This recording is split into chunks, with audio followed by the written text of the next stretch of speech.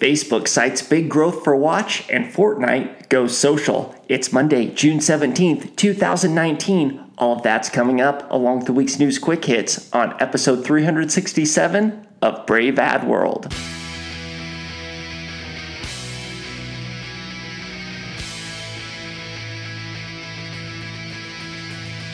New consumers, new media, new strategies. This is Brave Ad World. Hey everybody, welcome to episode 367 of Brave Ad World, the official podcast of braveadworld.com, which combines actionable insights with some of the latest headlines in social media and digital marketing news. Every week or close to it, I take the top stories, provide a recap, and then share insights as to what those stories might mean to us as marketers. My name is Taylor Wiggert and have a couple of things I want to talk about this week. First, leading off with Facebook Watch. So, Facebook gave an update on Watch performance this week. It's reporting the feature has 140 million daily active users and 720 million monthly active users. So that's up from 75 million daily and 400 million monthly reported at the end of 2018. Viewers included anyone who spends 1 minute or more watching videos.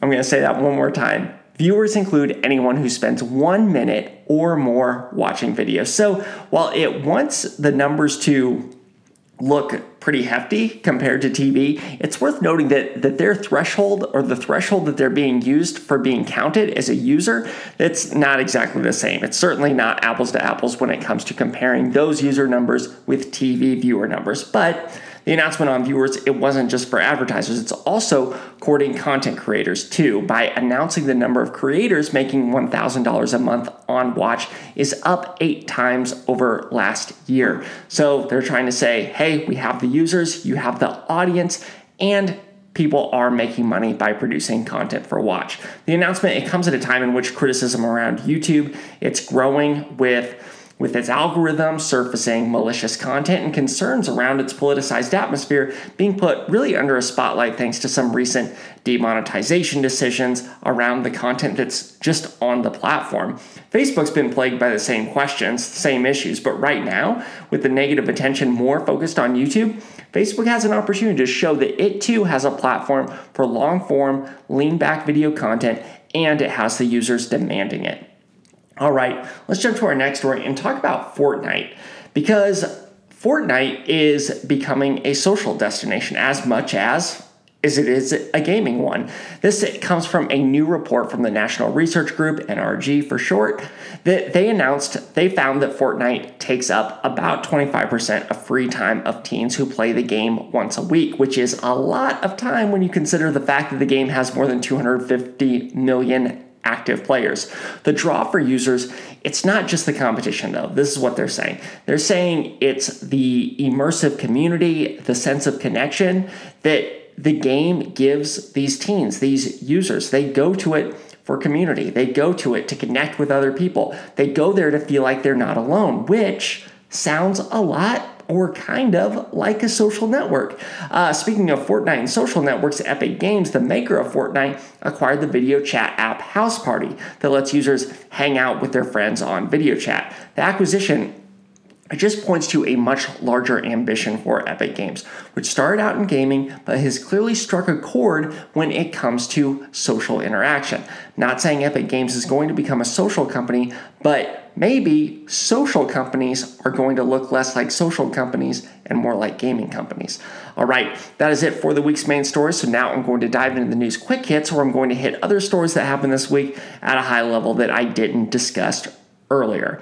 So Salesforce, they're looking to up their analytics game with the acquisition of Tableau in an all-stock deal valued at $15.3 billion. Tableau will remain a separate entity, but it will be used by Salesforce customers to visualize their data and make smarter decisions based on that data.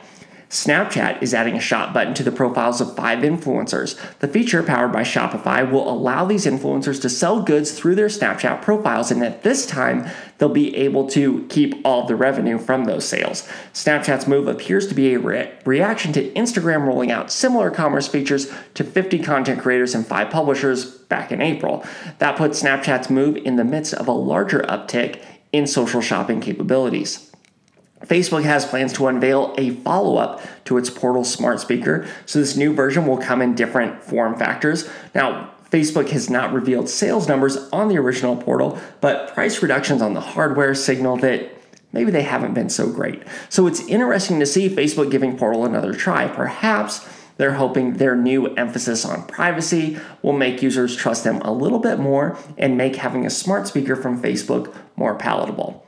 Speaking of Facebook, they've launched a new app called Study, which will be available for download by users. Once users opt in, Study will collect data on the apps users download, what features they use, and how much time they spend with those apps. Users will be paid for using Study, and their data will be used by companies looking to gather market research.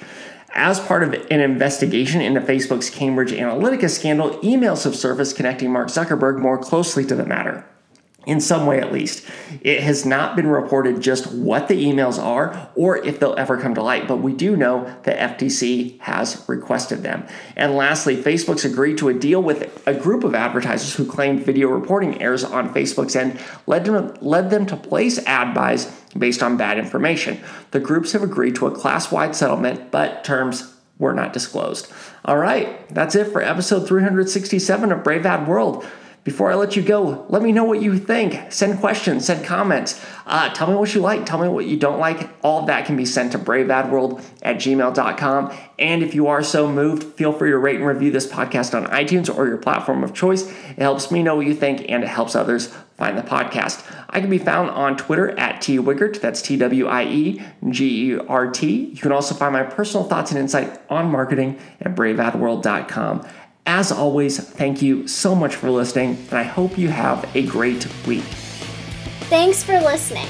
For more, check out braveadworld.com.